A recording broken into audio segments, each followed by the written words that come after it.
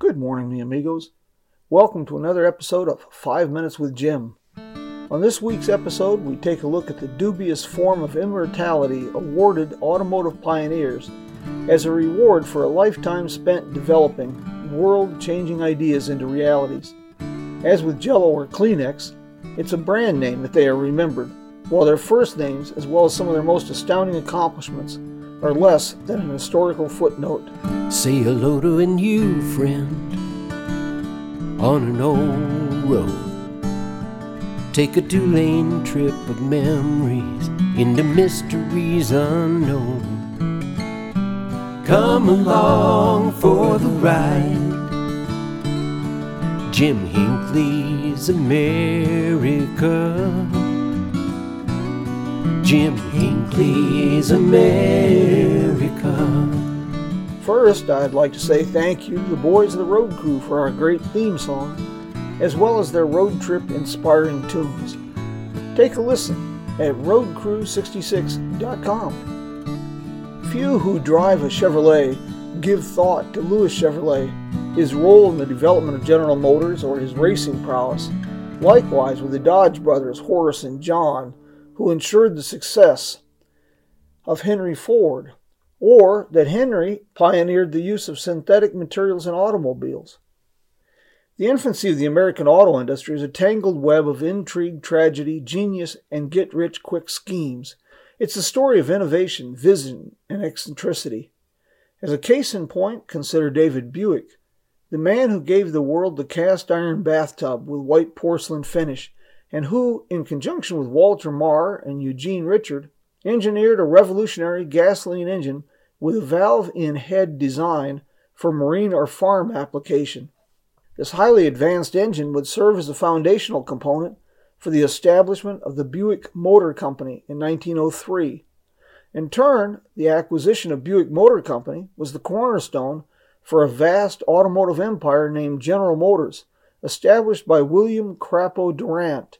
As Durant's rocket sailed toward the heavens, David Buick's plummeted to the earth, and after an endless string of failed enterprises, he ended his days as the information desk clerk at the Detroit School of Trades. Durant would follow Buick on the road to ruin, but not before transforming General Motors into an industrial giant, and not before losing control of the company and regaining it through the creation of a company named Chevrolet, or before challenging the dominance of Ford with a company named Durant. In February of 1936, Durant declared personal bankruptcy and ended his days as a partner in a bowling alley with a lunchroom and grocery store. Durant and Buick were not the only men to flirt with fame and fortune during the heady days when the American auto industry was a whirligig with an atmosphere that hovered between that of a gold rush and a carnival.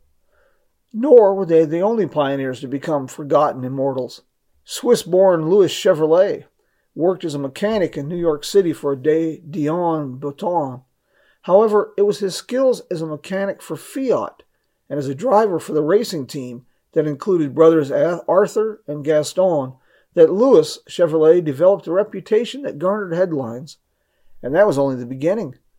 This notoriety led William Durant to retain Louis and Arthur for the Buick race team he was developing as a promotional venue. After losing control of General Motors for the first time, Durant again hired Louis, but this time as an engineer to design an engine that would power a new automobile, one that would carry the Chevrolet name. Those who gained the hollow immortality of having their names transformed into a brand were the fortunate few.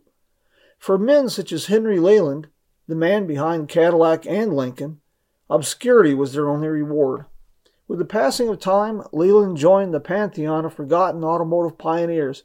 He was, however, in good company, as this is the final resting place for many of the giants from the infancy of the American auto industry. Men like Ralph Teeter, Childe Harold Wills, H.J. Hipple, and Howard H. Coffin, to name but a few. Okay, folks, it's time to bid adios for another week. First, however, I'd like to say thank you to the fine folks in Cuba, Missouri's Mural City, for being this week's sponsor. This charming little Ozark mountain village is more than a stop on Route 66. It is a destination. Thank you for joining us this morning. Until we meet again, mi amigos, Adios. See you next week. Come along for the ride. Jim Hinckley's America. Jim Hinckley's America.